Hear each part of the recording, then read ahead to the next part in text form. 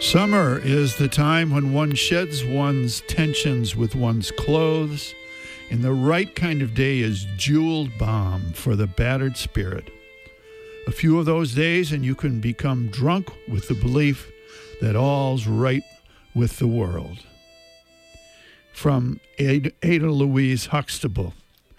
Good morning, everyone. I'm Rob McCall. This is the Awanadjo Almanac, a collection of natural and unnatural events, rank opinion, and wild speculation devoted to feeling at home in nature and breaking down the wall of hostility between us and the rest of creation. And this is the Almanac for July 25th to August 1st, 2014. We're coming right up on the new Sturgeon moon. So here are some natural events for this quarter moon. According to the venerable Old Farmer's Almanac, the dog days of summer extend from the first week of July to the second week of August. And around here, they could just as well be called the fog days. These are the hot and muggy days we endure in the interval between the sterling and crystal days of late spring and the buff and brown days of late summer, when clearer skies and cooler nights prevail. The dog days were named in ancient times for the rising of Sirius, the dog star. Aristotle, 3rd century BC, refers to them in his Physics, and the Romans called them caniculares dies, or the days of the little dogs. Even the Book of Common Prayer of 1552 declares that the dog days begin July 6th and end August 17. But then again, this might be only for Anglicans. But better hot weather or cold weather than no weather. I figure these sultry days are to redress the bone-chilling cold of late January and February, finally getting our entire body temperatures back up to about 98.6.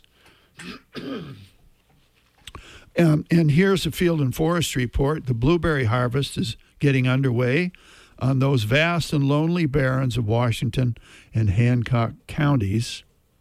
I can't wait for the incomparable sweet taste of fresh blueberries, especially after eating frozen ones for so many months. And you know, those frozen blueberries can be darn dangerous too. If you happen to spill them on the kitchen floor, it's a little bit like walking around on ball bearings. The fields are now dominated by Queen Anne's lace and black-eyed Susan.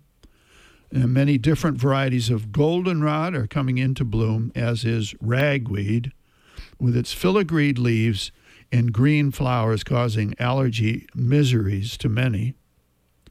And coincidentally, eyebright, known for its anti-allergy properties, is coming into bloom along the pathways with tiny white flowers tinted with purple on short stems, with even tinier dark green leaves. And the dog days could also be called the cricket days, as these charming chanters enter their glistening black adult stage and sing endless love songs to each other, reminding us that summer is far from over and there is still plenty of time for splendor in the grass. Yellow-banded grasshoppers click-clack back and forth in front of us as we amble and saunter through the fields. And here's a rank opinion. In Aesop's ancient fable about the grasshopper and the ant, the grasshopper is subjected to some serious negative spin.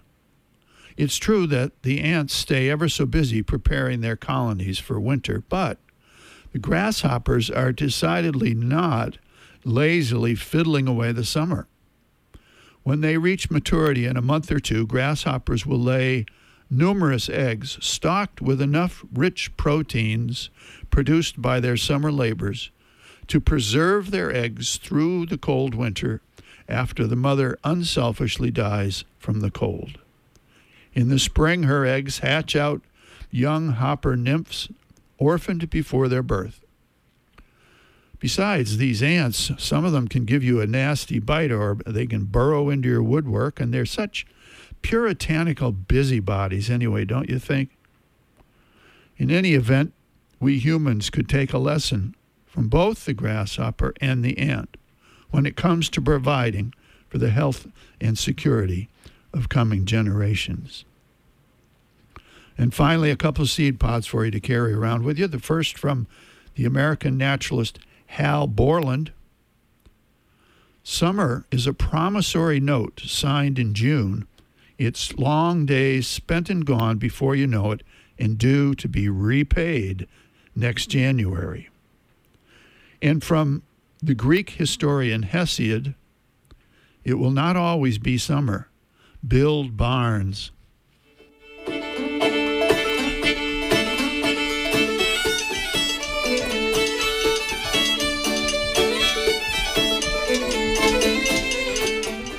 Well, that's the almanac for this quarter moon, but don't take it from me. Go out and see for yourself.